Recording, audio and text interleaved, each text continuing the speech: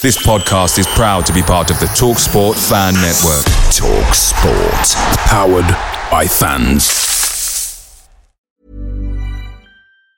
And there it is, that's as good as it gets on this stage. Nissan Townstar EV strikes again. It's an unstoppable van, unstoppable.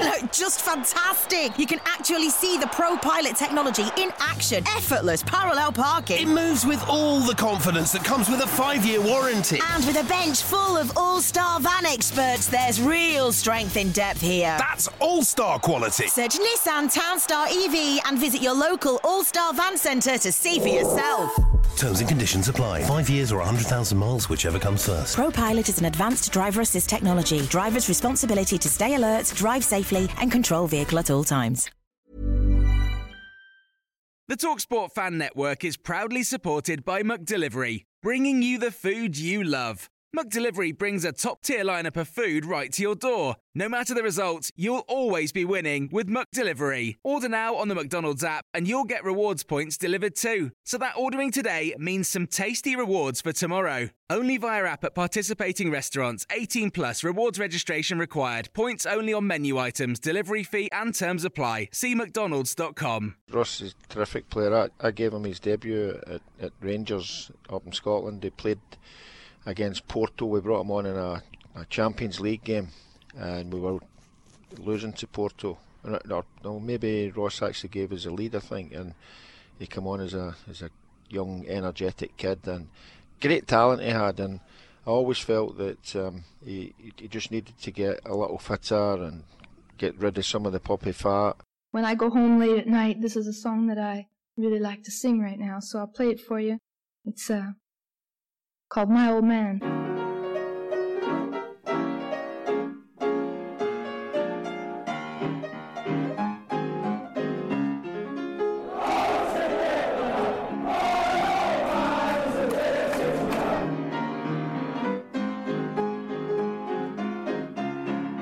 G'day villains, Jedinak here. Do you want to know the secret to promotion?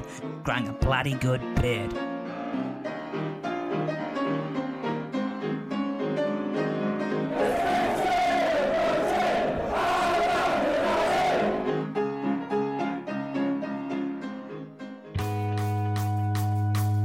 Welcome to the My Old Man Said podcast show. I'm David Michael, the editor of myoldmansaid.com.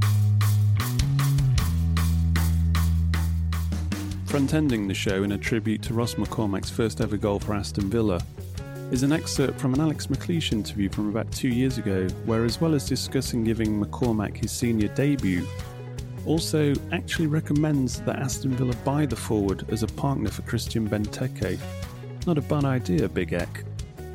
On the show, we'll be discussing the game against Huddersfield in which McCormack opened his Villa account, and also the away trip to Derby where no one actually scored.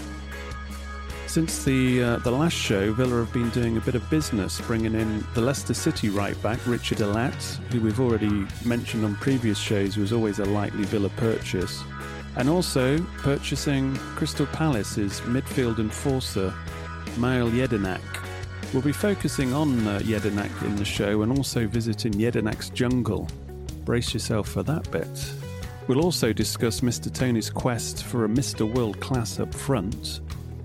And as well as Twitter with Tony, we'll discuss some of the takeaways from the meeting with the doctor himself at the recent fan consultation group, which was a good hour's worth of getting to know the new Villa owner.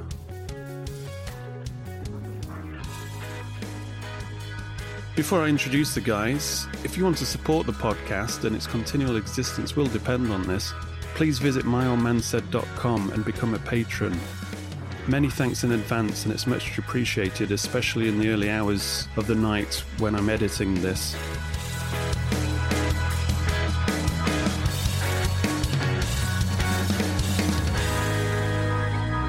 So, joining me, as usual, is Dan Rogers from VillaUnderground.com and My Old Man Said writer Chad Wren. Welcome, gentlemen. Hello. Hello. So, 2 draws. Are you glass half empty or glass half full over this week? Still half full at my end. I think we've seen 2 games of 2 halves, and we've seen progress on the one hand. There's still work to do on the other, but I've seen enough to suggest that we're improving. And Chad? Half empty. I want Roberto Di Matteo out. The Huddersfield goal was shocking.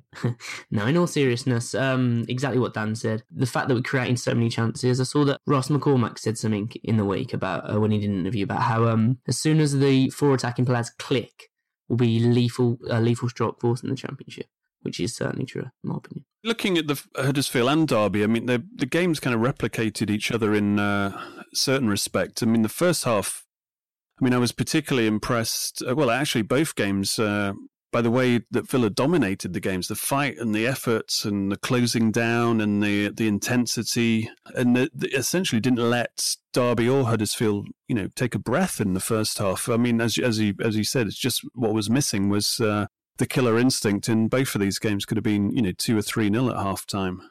Absolutely. I think that, take the Huddersfield game first of all. I think that they came with a game plan, and I think that they were probably quite pleased to go in at half time, just the one down, and completely seized upon, I think, like Derby tried to, Villa's fatigue, and I think we need to grow, we need to become more clinical, and stamina hopefully will come into it when we've got, we've obviously brought Jedinak in now, we'll have more faces and more options off the bench to hopefully, see the game through, if you like.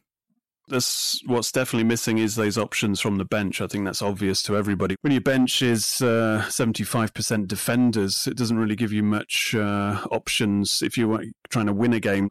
I think the key word that I'd take from the two games and the start at the moment is probably luck. We have been very unlucky. If you see at the goals we've conceded, 2 mistakes, which are very rare. I know he's a young keeper, but our back line, apart from those 2 moments, have been pretty solid. So the goals we've conceded have been pretty unlucky. And also in terms of the Derby game as well, if you look at Gardner's strike, McCormack's, and Elphick's cleared off the line as well, if you would have got a better connection, that's 3 points in the bag. So hopefully as soon as we start to click, we'll have more luck on our side. I mean, it is a work in progress as well. I think that's the thing that you can't forget, that this is, we're frustrated because I think we want to be on full points, scoring bags of goals. But from my point of view, we're doing a lot better than I expected us to be doing. I know that sounds very negative, but we've spoken about it before. I think in the run-up to the beginning of the season, it was quite easy to be prophet of doom. I think now you can see figures and people appearing across the team where you think, well, they give us a future. Yeah, I mean, I think initially we were thinking that the actual rebuilding process was a bit too slow and there wasn't enough faces in place before the season kicked off. Mm-hmm. But I think beyond who is in the actual shirts, whatever names, you can actually see what Di Matteo is trying to do, especially in the middle of the park and that kind of intense higher line closing down. Mm. And you can see it's in place, but you can also at the same time see where new faces would actually slot in to kind of finish off the plan that he's trying to execute here. It's not as if like the last couple of seasons where there is no real kind of structure or plan or ethos to what they're doing. You can see all we need is Jedinak to get in there, maybe another option at right back, and then a bit more dimension, a couple of forwards, either on one on the wing and one up front, just to give us a bit of variety up front and to freshen it up in the latter half of the game. I would say the Huddersfield game sort of epitomised our need for Jedinak in the middle. If you looked at the final half an hour and going on, I was biting my nails completely, and probably the rest of the Villa fans were, due to the fact that if you looked at the bench, Gardner was on the bench and he came on, but you never would feel that he would seal the game out, and every single player looked knackered, and you just wanted someone in that middle, that leader, sort of rally everyone up. And we kept giving them the ball back as well. We kept giving them the ball back. You wanted someone to retain it there and use a bit of strength. We didn't have anyone. Yeah.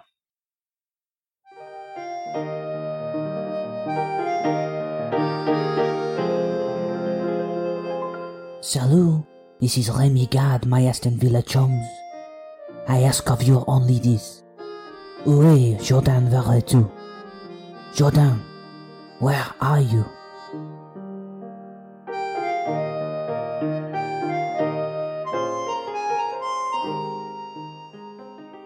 I felt for Galini a little bit, really, because what's been lost in the error that he made that obviously led to the goal was he made 2 really quite smart saves in that game. Yeah, he did. But that is his job. Well, absolutely, that is his job. And the clanger's a clanger.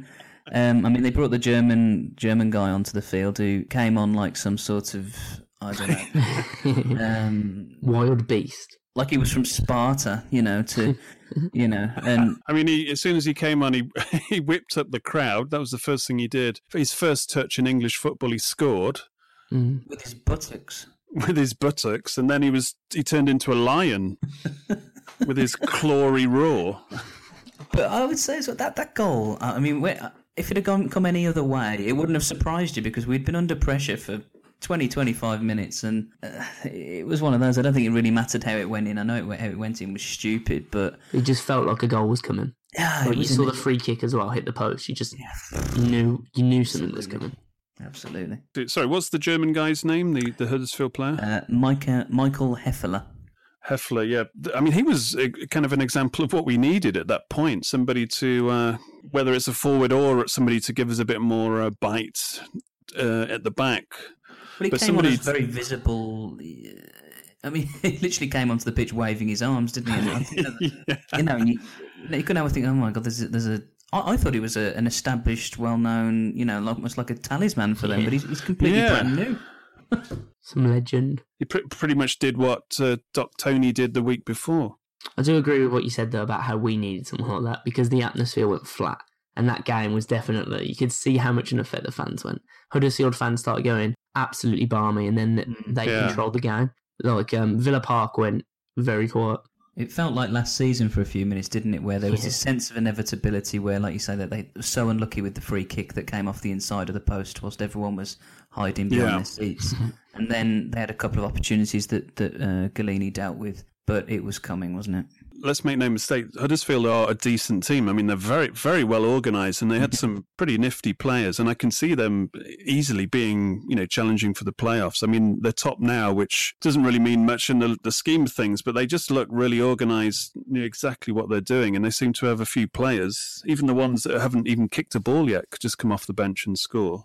Well, they've also got the player from who we met previously, didn't we? The Bradford striker. Nahki Wells. And the fact that he had him on the bench as well tells a lot, considering how many goals he scored last season. No, exactly. I mean, you were in the lower north next to the away fans. What were they like? Because they seemed to be pretty balmy. They were very good. Very a massive contrast to Rotherham fans. Sorry to Rotherham fans, but yeah, they went absolutely mental when the goal went in.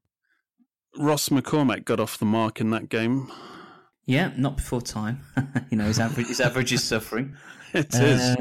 Pretty straightforward header, really.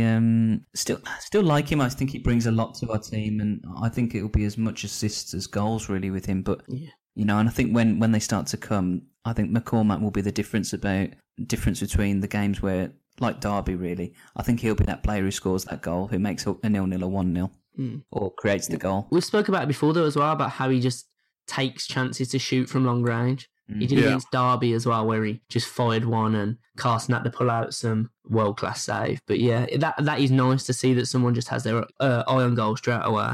And he's very accurate with his finishing. Rudy obviously went off with a hamstring against Derby, but if he's not fit, who would you play against Bristol? Because, I mean, Kozak had the old undesirable thing of being a sub that got subbed. Do you know what I'd actually go for here? I'd probably put Ayew and McCormack up front and then Grealish in behind them and bring in a winger, either at Marvey or Green.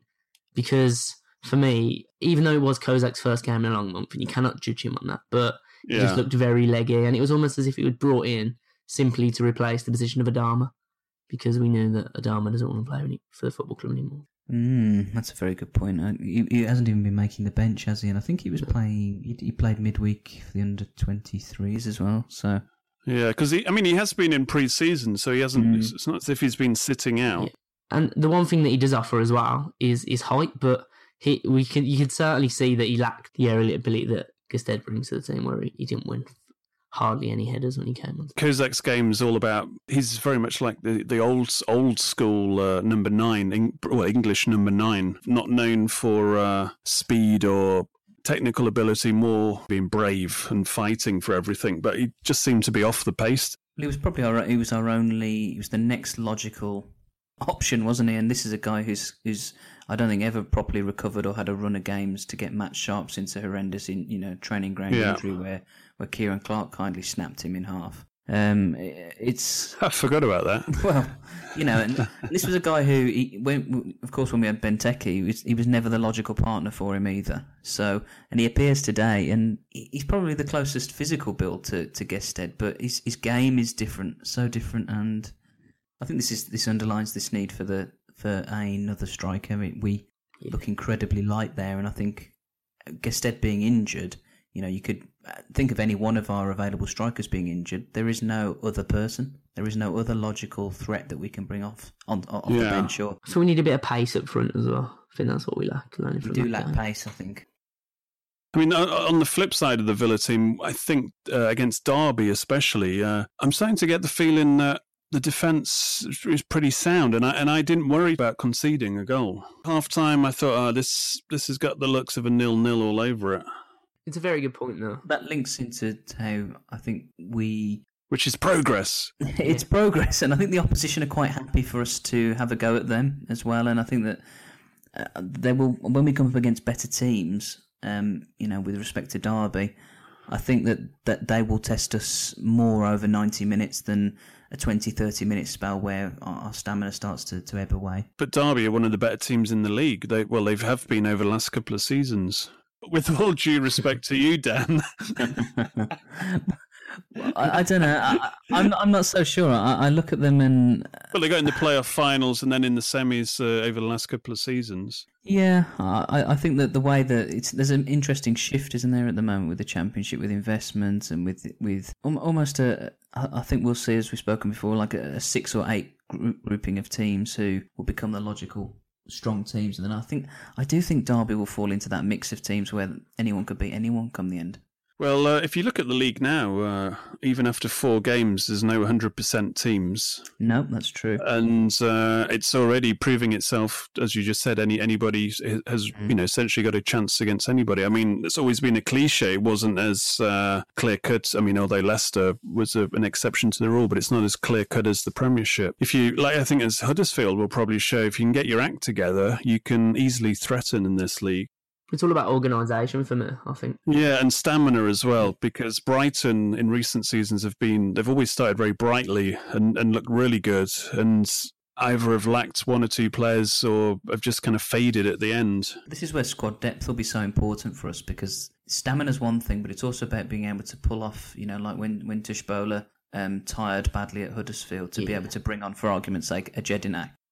It's that quality as well. It's not a Tuchbola for a Gardner where there's still question marks. It's proven solid. Yeah. Well, there's a brilliant point about squad depth as well, where it comes to January, where it's been mentioned before on Mildman said, where the Africa Cup of Nations will come around and we'll have the likes of Ayew and Gested moving on. And without Gested then, who will we have up front? That's what we need, a lot of depth in terms of attacking. Yeah, it's a good point, actually. I think that's probably why there is such a focus on getting more forwards in, because both Garner and Benin will qualify. And I think we're talking, it's 4 to 6 games as well.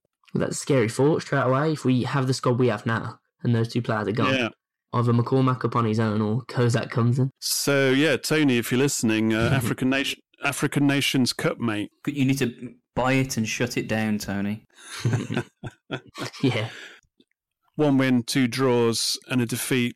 I mean, there's a lot of, obviously people are impatient now, especially the Twitterati, but I was looking at our first 4 games. For the last 3 times we came second in the league, and one of those includes the promotion year of 1987 to 88, and the other one being 1992 to 93, which was under big Ron Atkinson, and then the other one was 1989 to 90 under Graham Taylor, when we finished second to Liverpool. And this start we've made this season is better than any of those 3 second place finish starts, because we didn't actually win a game in those 3 seasons in the first 4 games. The most we had was 3 points, so 5 points, although not great, because there's been enough on that pitch to suggest Villa have got a framework and they've got a plan. Then it's we shouldn't be too disheartened. And I think the next few weeks it should get pretty interesting once Jedinak's in and we're up and running. Well, to still be a work in progress and to be able to pick up points, I think is a positive for me, because even if we lose a game, that the signings are around the corner and that eventually we will start kicking on. Yeah, I mean, I think they're essentially these first few games. It's almost like extended pre-season, just getting your act together.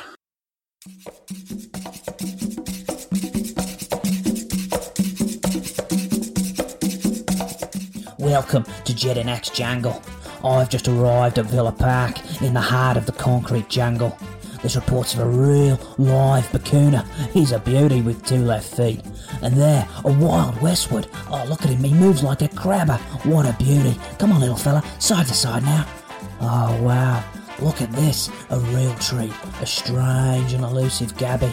A lazy, sloth-like creature. But you watch him move if I wave this wand at him. A real ripper. Oh, crikey.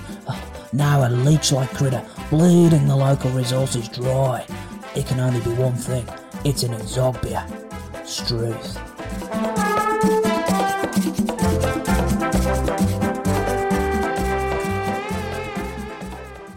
But in terms of Jedinak, I was speaking to a Crystal Palace website. They actually asked me to give some input on Christian Benteke and basically wanted me to say he's great, so they didn't break out in a rash that they've just spent almost 30 million on somebody who bombed at Liverpool. But while we were talking, I asked them what they thought of Jedinak, and I mean they pretty much said what I expected. He's a bearded leader of men. He's hardworking, battling, complements the kind of skillful players in the team. He said don't expect any like killer passes, but he'll win the ball and lay it off, and also chip in with the odd goal. I think he's mainly through headers, although he has scored a few pretty nifty free kicks as well. So there's that kind of extra option on dead balls. I mean, what did you think when we got him? Because it sounds like Di Matteo was after him early doors.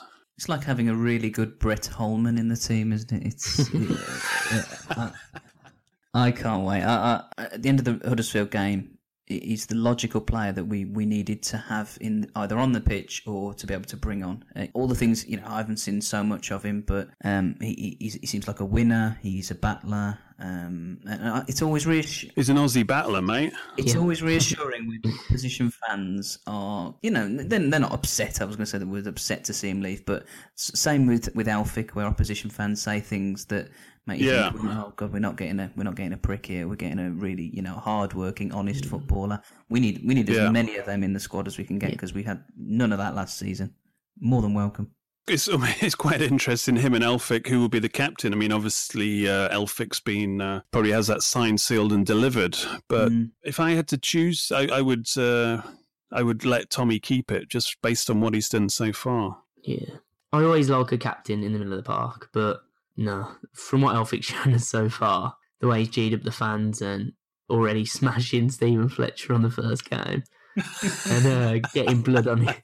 Getting blood all over his head and his face, and improving Stephen Fletcher's looks. Yeah, he's already showed enough for me that he has passion for. Yeah, I'd leave it as is for now. I think Elphick's clearly got enough mental about him that appeals nicely for captain material, and I think just get Jedinak in there doing all the things he's been doing. The other thing not to forget is McCormack was captain as well at Fulham. Yeah. So we're starting. There's a bit of a leader agenda here, which is. Again, fine by me. I don't care how many people are vying for this because more leaders on the pitch. I don't think it's even a case of too many cooks. These are the types of personalities we just haven't had. We joked about Paddy Riley's transfer method of buying as many captains as he possibly could. That was my suggestion. I thought it was a good one. It looks like they're going for it. Come off, Paddy. Are you there, Paddy? Just, Paddy, look at the team sheets, Paddy, and the players that got that little C next to their name, just buy him. Yeah. So, what else do we need? I mean, the good doctor has been quite cryptic, but he seems to suggest in recent tweets that this could go down to the wire, and it looks like somebody is playing hardball, or maybe even more than one club are playing hardball over certain players. So it looks like it's going to be a bit of a test of mettle down to the last day or two of the transfer window. Do you think 1 or 2 is enough, or do you think it's more 3 or 4 we need? Say 2 or 3 for me. The news of Adama Traore, who we thought was alive again and we thought was going to add another weapon to Di Matteo's arsenal in terms of going forward, is suddenly flaked out, which is interesting that he said he didn't want to play for Aston Villa anymore after he played for Aston Villa for the first time for a long time, which was a bit odd because you thought, well, he's back now and hopefully he'll get a clean run now. So something obviously went down there. Yeah. Adama's a really puzzling one because, like you say, he came back from the dead last week, which was the resurrection was welcome. And then clearly, I wonder with the transfer window and the way it is, there's so much at play, and it's like chess, isn't it? One player needs to move in order to facilitate another player moving. But I don't think he has to move. I just think as a player, he's probably got a fairly bad attitude as a youngster coming from such a prestigious club. He probably thinks he's an elite player when he's so raw, and he hasn't shown enough to Di Matteo either, so... The word from the club, from various people, the word on the Villa street, people were actually quite surprised when they saw him at Bodymoor Heath and kind of what a headless chicken he was in terms of awareness and passing and, all the other things that are meant to be in your locker as a football player. But apparently it was quite shocking, as in they were, genuinely surprised, since he was from Barcelona. If you were to put Adama Traore as a winger in rugby, would he look out of place? Good point. He could always just sprint on the wing with the ball, score a try, so he just fits into any sort of sport because he's got that build and that absolute speed. So. Well, he's an athlete more than a footballer, I think, is the point that you're making, and that's spot on, actually. It's a shame, but is anybody going to miss him? Well, he hasn't actually done anything apart from a couple of crosses and a deflected goal coming off the bench. Everyone's replaceable, and I don't think he'll be missed massively unless he, suddenly becomes a world-class attacking midfielder, which inevitably will happen. Of course. But he's shown very little. He's been very, very raw. You mentioned the stuff that the club have spotted at Bodymoor Heath. And, he got his first opportunity in months and months and months, and then the next day slams in a transfer request. Well, we need loyalty, we need commitment. We're talking about leaders. Leaders don't bugger off at the first sign of a bit of a job being on. Yeah. Well, I'm just going to use an excuse for him and just say he's probably not suited to the league either. What, English League Championship? English League as a whole. English football, it's given his certainly injury proneness as well. You saw that when you were looking at all these show reels in Spain, it was only because of the atrocious defending and all the spacing behind the defenders as well that he could exploit. Yeah, no, that is true. I mean, and a lot of the footage is from Spanish under-21 games, and you're not talking about the best defenders in the world there. Speaking of people left the club, I mean, it's water under the bridge, but what do you think about Benteke going to Palace? Because obviously we would view Palace as a smaller club than Villa, and here we are. Does this basically sum up the reality of our predicament at the moment? It's an emotional one. Can we not talk about it? Did you start to well up there? Yeah, he will be firing for Palace because he is a brilliant player, but it is very real. No, I think they have a team to support. They should have probably kept Gale if they knew they were going to get Benteke. The mistakes we've made as well is very real. The fact that we never took the opportunity to try and keep him for longer is... I can't remember how many articles I wrote about squandering the chance. I mean, this is why we had him of actually, look, we should realise what we've got here and build a team around him, because if we had him a few seasons ago when we had Milner, Ashley Young, Downing... Do we have anybody else good? I can't remember. Steve Sidwell. Nicky Shorey. Stephen Warnock. Habib Bey. But no, I mean, for example, Benteke, if we had him a few seasons earlier when we were finishing 6th and we had Milner, Ashley Young, Stuart Downing supplying him, then I think we'd have got in the Champions League if he hit 20 goals, no problem. So that was a shame. I think Palace would do all right. Liverpool, I don't know what the hell they were doing there because, for example, they had him against Burnley. It might have been a bit of a difference. A team that has 19% of possession and beats you 2-0, you've obviously got a striking problem. For me, if I was a Palace fan, I'd be rubbing my hands together because, in my opinion, he is on the brink of being world class. If he gets his head right and his confidence, he's a massive confidence player. Like we saw coming back from injuries, a few of the fans would be getting on his back in the second season. He scored that goal against Arsenal and he just boosted him. He always seems to score. And there it is, that's as good as it gets on this stage. Nissan Townstar EV strikes again. It's an unstoppable van, unstoppable. Just fantastic. You can actually see the ProPilot technology in action. Effortless parallel parking. It moves with all the confidence that comes with a 5-year warranty. And with a bench full of all-star van experts, there's real strength in depth here. That's all-star quality. Search Nissan Townstar EV and visit your local all-star van centre to see for yourself. Terms and conditions apply. 5 years or 100,000 miles, whichever comes first. ProPilot is an advanced driver assist technology. Driver's responsibility to stay alert, drive safely, and control vehicle at all times. Picture the scene. All of your mates around, you've got your McNugget share boxes ready to go. Partner this with your team playing champagne football. Perfect. Order McDelivery now on the McDonald's app. There's nothing quite like a McDelivery. At participating restaurants, 18 plus, serving times, delivery fee and terms apply. See mcdonalds.com. What a flurry of goals in the latter end of the season. He'd build his confidence up and then do it. When he's not injured. Yeah, for instance. And also, a great example of that as well is the fact that he probably scored the best goal I've ever seen at Villa Park, at my end as well, at the North Stand, where he scored the overhead kick against Norwich, where Basong was even punching him in the head, and he still managed to take it on his chest and hit it top corner. So Dan, last week you were talking about you were surprised so far that Dr. Tony hadn't actually got in a marquee signing to whet the appetite and, obviously help ticket sales as well. Would you have considered Jedinak that marquee signing? Because it seems that we're going to get a world-class striker in. But just before we talk about that, would you consider Jedinak a marquee signing? No, I think he's the right type of signing. I think he's the right type of player who we should be buying.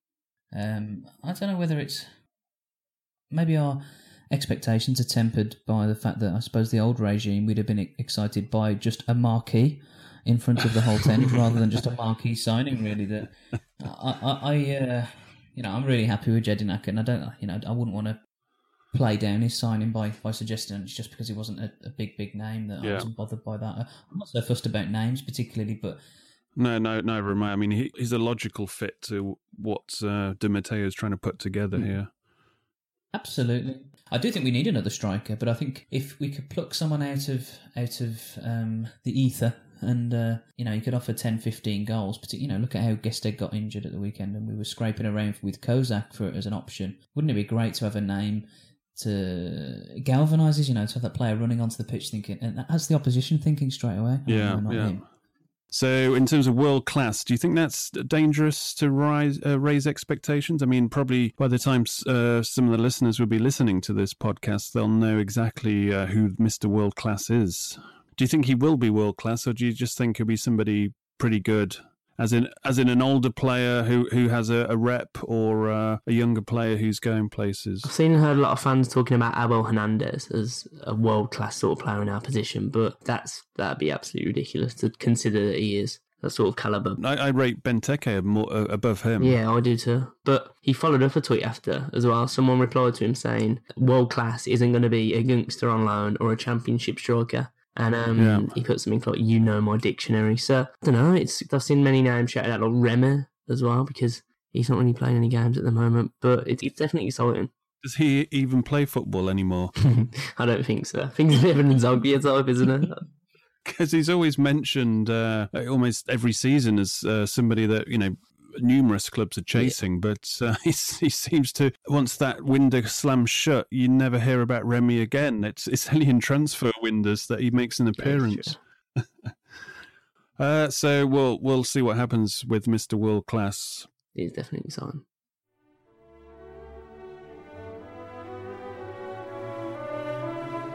Now it's time for Twitter with Tony.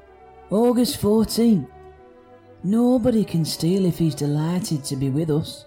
Also, you can't keep him if his heart was not with us. August 16th.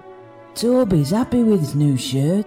I told him to forget the negative things and be a good man. August 17th. As I talked to the team the other day, I don't think people with talent can succeed without hard working, team spirit and commitment. August 20th. No, Lescott didn't feel happy with personal term, missed which boss promised. Ardium and I are men clear with words. August 20th. Study math harder. Already 6 ins, 2 more will be 8. We hope we can achieve more. No more mourning. August 20th. Sorry guys, we're working very hard. It's not like grabbing things from grocery store. August 21st. Did you steal my dictionary?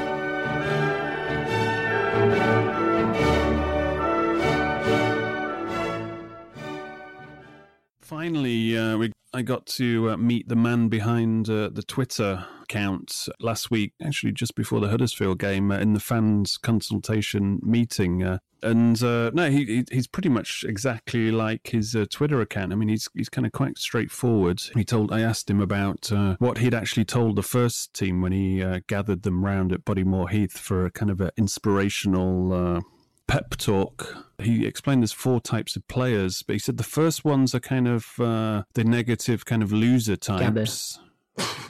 Without naming names. And then he said the second people, I think it was like the grafters, the people who work hard without talent. And the third lot are the people with talent who are kind of young and looking for leadership, essentially. And the fourth group were leaders. And he went on to say, like, the fourth group were essentially the type of players they were trying to bring into the club, and that was like front and centre of the transfer policy so far. And he said Jack Grealish perhaps was looking towards Group 1 in terms of his inspiration rather than looking towards Group 4. And he actually named the types of players that had been misleading Jack.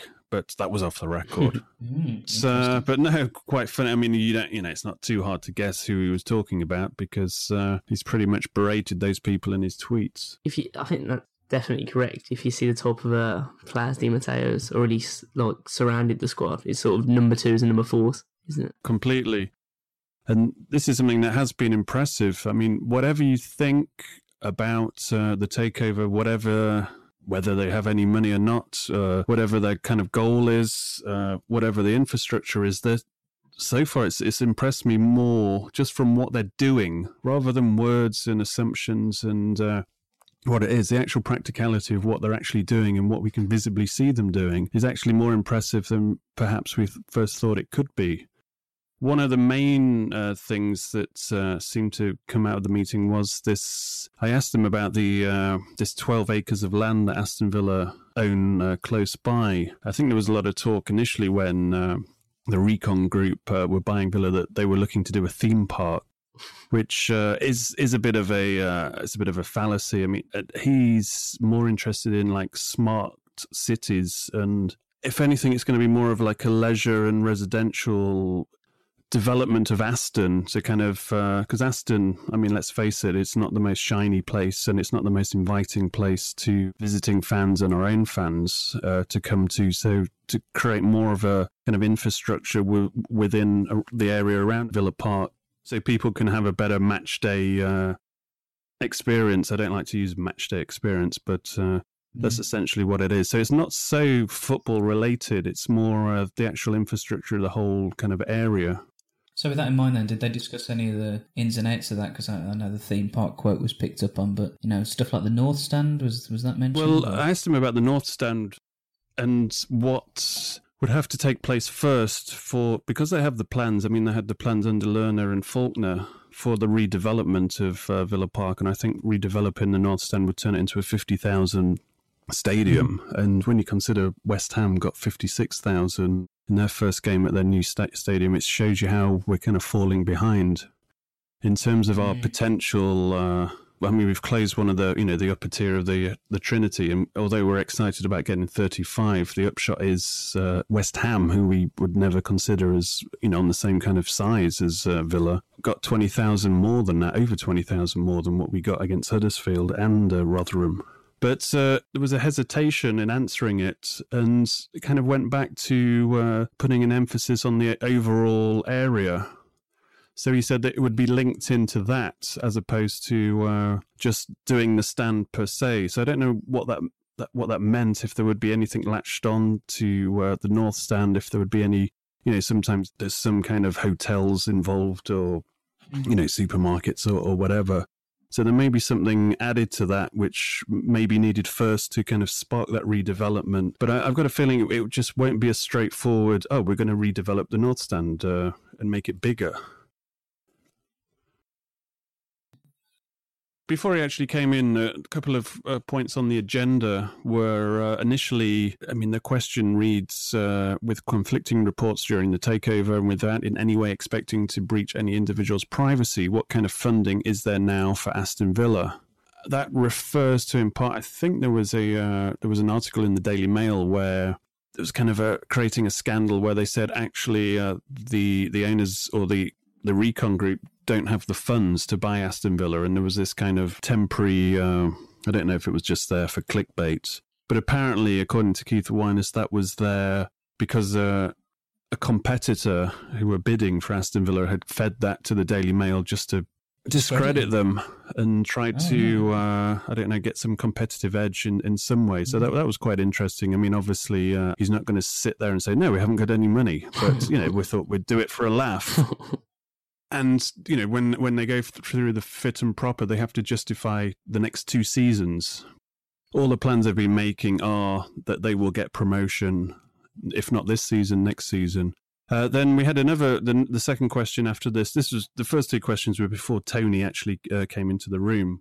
The second question was a clarification of the board structure, because as you would have seen doing the rounds on social media, people looking at the company house reports have seen like Keith Wyness's name come off and on as a director of the club and also of Recon Sports. And that was apparently he couldn't be a director in 2 places, so he had to be withdrawn from one and then put back on. It was just a kind of an administrative thing. They just clarified the Aston Villa board was simply Dr. Tony, the owner and chairman, Keith Wyness, CEO, and then the director, Tracy Gu, who is one of Tony's partners in China, who's essentially going to revamp and give a proper structure in terms of human resources. But, of course, we'll see what happens when it happens. But it's more of a behind-the-scenes role that she will have in terms of making the club actually a bit more dynamic.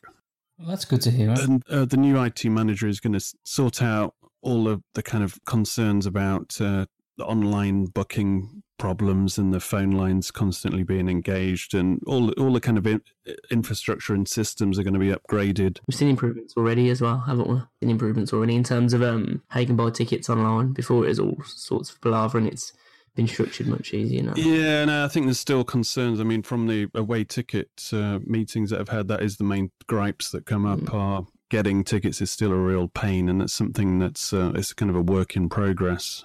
I mean, how did we get to the stage as a football club where we couldn't even manage to sell tickets to our own fans? Yeah. Another interesting thing, we asked about the technical director, who they didn't name names, obviously, as it's been said in the press. He's waiting for his contract to finish on August the 31st, but essentially he's going to get together with Wyness and Tony and Di Matteo to essentially lay down the fundamental ethos of the club. So what's this then? They were talking about that in terms of its style of play and everything. So there's like a continual line through. So it doesn't matter whatever manager is there, there will still be this structure, ethos. It's a little bit, I think I mentioned on the website, it's a bit like Southampton and how Swansea have kind of done it over the years. Well, you see whenever any manager comes into Southampton's setup, they just adapt straight away. Don't they? They're all clued up. I think it's interesting. We should go for a continental manager as well. That Di Matteo probably wouldn't be phased at all by that sort of setup. But I thought, thinking of Chelsea's setup as well, they would have a similar thing. If you look at our management options when we were looking at Pearson, that probably would have caused the problem with a manager like him.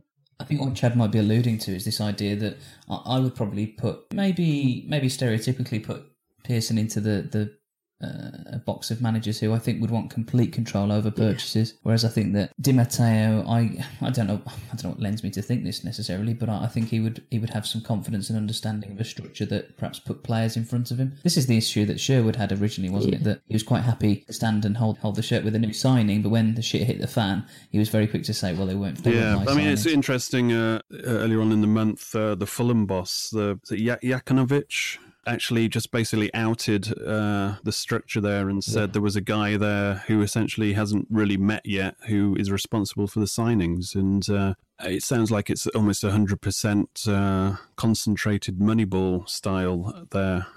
Well, that's worked well for us, hasn't it? I mean, Fulham are doing all right at the moment, but if you've got a manager who's been outspoken already after 4 games, it might, if anything goes wrong at that club, there's already plenty of reasons for it to kick off.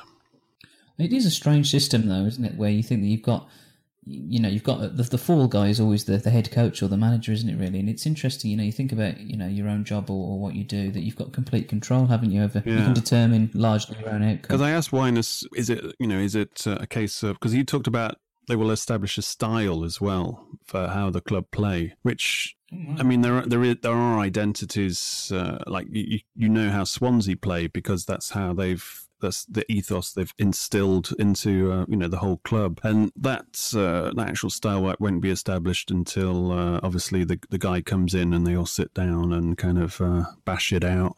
Progress. So no, it was quite interesting in terms of. I mean, the fact that we're having these meetings is you got to finally take your hat off to the club, because before, I mean, this is proper fan consultation. It is a constructive effort to actually put supporters in the loop and, increasing transparency, which obviously Tony's been all about. Well, irrelevant of what you think of Tony's Twitter account and what he's putting out there. He's putting out there information that we've never been privy to, for definitely not under Lerner, certainly not under Ellis. I don't think hardly any clubs have been, to be fair. Yeah, it's true. Absolutely, and I think it's, we've said before, it's a breath of fresh air in some respects. And it's interesting that you should have, the information that you give around the fan consultation stuff, because it's very transparent, and you said that word before. Yeah. It's telling us things that ordinarily we would be completely oblivious to, and it's showing us the stuff that's running parallel to the on-the-field things, which is very new, but it's also reassuring in the sense that he's not just a guy who's coming in and going, right, here's 6 signings, get on and get us promoted. Yeah. There's actually deep-rooted structural and organisational problems at Villa that need to be addressed. It's almost like they're giving us compensation for what happened before. It's true.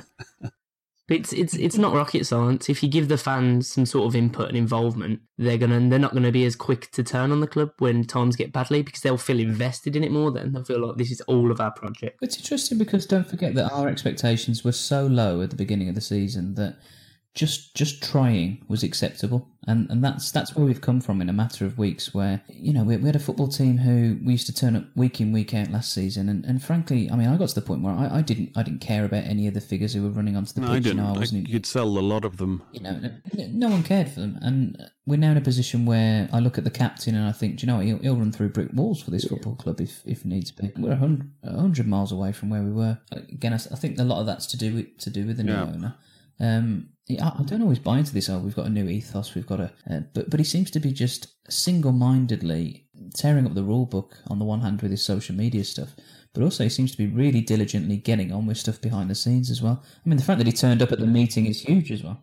I mean, one thing which I've personally been campaigning for on a different level is to have some kind of. They call it, other clubs, SLO, Supporter Liaison Officer, Twitter address aimed at, the mundane issues of being a supporter and when things go wrong, whether it's ticketing or the toilet queue or bring back pucker pies or whatever, which some certain faction of fans have been getting a bit frustrated that fans were just kind of sending and directing all these kind of what they would regard mundane issues to Dr. Tony's Twitter address, which obviously takes up a lot of time. He was kind enough to answer them as well. Yeah, even though he was kind of answering a few of them. So Keith Winus confirmed that they would be doing a separate standalone Twitter address alongside the official account. I think that's another example of how we were under this illusion. I think under Tom Fox and Lerner to a degree that we were advancing as a football club behind the scenes. We were progressing. We didn't have to have the basics in place, did we? When you actually think about it, it was prehistoric. Tom Fox was preaching we were 5 years behind, which I completely agreed. But he was there long enough to put these basic things in. I mean, Dr. Tony's been there weeks, and there's a complete revamp happening. The thing is, as well, what many fans probably would have worried about before he was coming in is that he would have completely changed the identity of the club or tried to tamper with the identity. Look, when we saw about him renaming stands and things like that, but he hasn't been trying to do that. All he's doing is just adding to it and improving on it and bringing us up to date. The only thing he's changed and added is a Chinese flag on the top of Villa Park at the moment. Not the most discreet action. But what I would say is, though, yeah, moving on. I mean, what? Don't forget, we were a club with no identity when he arrived, and that this doesn't sit well with any of us. But we like to remind our neighbours and whoever we can find and point towards the history books that we won a European Cup and all that fantastic history. Well, newsflash, we all know. You only have to open up a newspaper last season. We were a laughing stock. And that's a big, goodwill is hard earned, easily eroded, and all that malarkey. This guy is, I think, probably come in and after 5 minutes realised he's got a massive job on it, and he's been on a huge. I don't like. We've tried to avoid saying, I think, PR, because he does seem naturally quite positive in his. But he's on a huge PR push, and he won't have a bad thing said about the Villa. And it's interesting with the rebuttal from Rangers about the Lescott move that's fell through. He's adamant that this is what's happened. This is the truth. I'm a man of my word. What more visible space to do it in than social media? So So the upshot is, I think he's making all the right noises and making all the right steps at the moment. Definitely. So meanwhile, in the rest of the championship, let's just highlight a few interesting things that happened. One thing quickly that we kind of missed out, that I knew he was at Huddersfield, but I didn't register it. The game was that ex-villain Jonathan Hogg was actually playing, and at the weekend he actually came on as a sub and scored their winner in, I think it was the second minute into injury time. I think that was his first goal for the club in like 80-odd appearances. But I remember watching his debut for Villa against Manchester United in the 2-2 draw under Houllier. I remember that game. It was a cracking finish as well when I watched it on the highlights. But we can go back onto the youngsters that have moved on. Like Callum Robinson as well, that could have been, and that's another problem. The championship seems to be a bit of a Villa Academy graveyard. Yeah, it is actually. Clark, Bannon, Jonathan Hogg, Robinson, Grealish, Baker. Well. So what else happened in the championship this weekend? Well, the Wolves did a thunderclap after they beat the Blues 3-1 at St Andrews. I suppose they had some justification because their Icelandic player scored the third goal. But what do you think about the whole thunderclap? Immediate docking of points. Yeah. It should be. It's a humiliation that they brought on themselves, and they should be demoted to the outer Wolverhampton leagues. Yeah, but that would mean redistributing those points to the Blues. True. In which case, those points can be reinstated. I'm pleased to announce. And another thing that happened was Fulham. Is it Ryan Sessegnon scored, and he was born in the year 2000, which makes me feel like my grave is waiting round the corner. But I mean that's astonishing. Even Chad, who's how old are you, Chad? Like 13. I mean he's even younger than you. But that is true. It's pretty crazy. I remember thinking against when Sherwood was in charge and Russian Hepburn Murphy made his debut. Yeah, he was. Well. How old was he? That guy was younger, isn't it? Yeah. And I'm saying doing a podcast with you two. God. You've made it. One of you has made it. Either you or Hepburn Murphy has. To be honest. Moving on to Villa's next game against Bristol. I mean, Bristol have played already in the first 4 games. The 2 teams that went down with us from the Premier League and lost to them both against Norwich and Newcastle. Both 1-0 as well. Yeah, so after winning the first 2 games, obviously they wouldn't have expected to have taken serious points from Newcastle and Norwich, but if those 2 teams have beaten them, then Villa should, I think, with the Edinak in there, should really be thinking about 3 points away at Bristol, don't you think? Definitely, especially if we do have Edinak in there. We haven't won away from home for how many years is it now? So I think Bristol is the time to start. So let's move on to our traditional closer, the 5 reasons to be cheerful as an Aston Villa fan. Anybody got an opener? I think that Tony appears determined to improve us through signing decent, solid players, and I think that he's making all the right noises. He seems intent on pulling this number 9 out the hat, and I can't wait to see what that is. That's exciting. So that's number 1. Number 2? I'll go for number 2, and it's that I've got a flurry of new favourite Villa chants that I can pull out of my locker now. It's included. Care to sing? There's only one Chadlow Angel. One Chadlow Angel. That's not one of them. That's not one of them. There's only one Chadlow. One Chadlow Angel. So just tell the listeners what your nickname was when you were 10 years old. Well, basically, I started football when I was about 7-ish and had long blonde hair borrowing my brother's Nike Legends that were about 2 sizes too big for me, and played up front, pretty rapid, had a headband, so I was called One Chadlow Angel. It never fails to amaze me. So, were you a good striker, by the way, Chadlow? No, not at all. That's what I play right back now. Not at anything. You got found out that your Alice band was just a load of bollocks. Yeah. Well, the long hair kept me back. You were more Barros than Engel. Definitely. Or Barosh. Right, number 3. I'll venture forth on number 3, and I'll say that we're actually, I think, solid at the back now. I mean, you look back, let's not even talk about the Cup adventure in the Cup this season, but in just looking at the league games, bar 2 kamikaze freak goalkeeping clearance mistakes, we haven't conceded a goal. It was freak mistakes rather than Keystone Cops, which was encouraging. Number 4. I'm going to follow up from what you just said about a mistake and talk about Galini, how we mentioned him before and said that he might be hung out to draw if he were to have a bad early start. But I think as a 21-year-old... The prophecy has come true. Well, yeah, but as a 21-year-old, I still think that he's very confident in himself and he still goes out there. And he put in a pretty solid performance against Derby. The best thing that could happen to him was obviously to keep a clean sheet after kind of throwing that game away. So it clearly hasn't affected him too much. The 5th and final offering.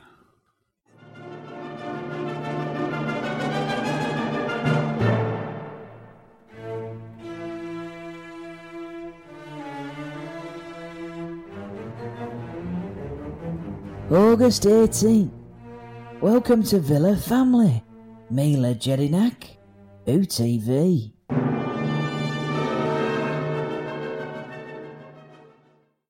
My old man said.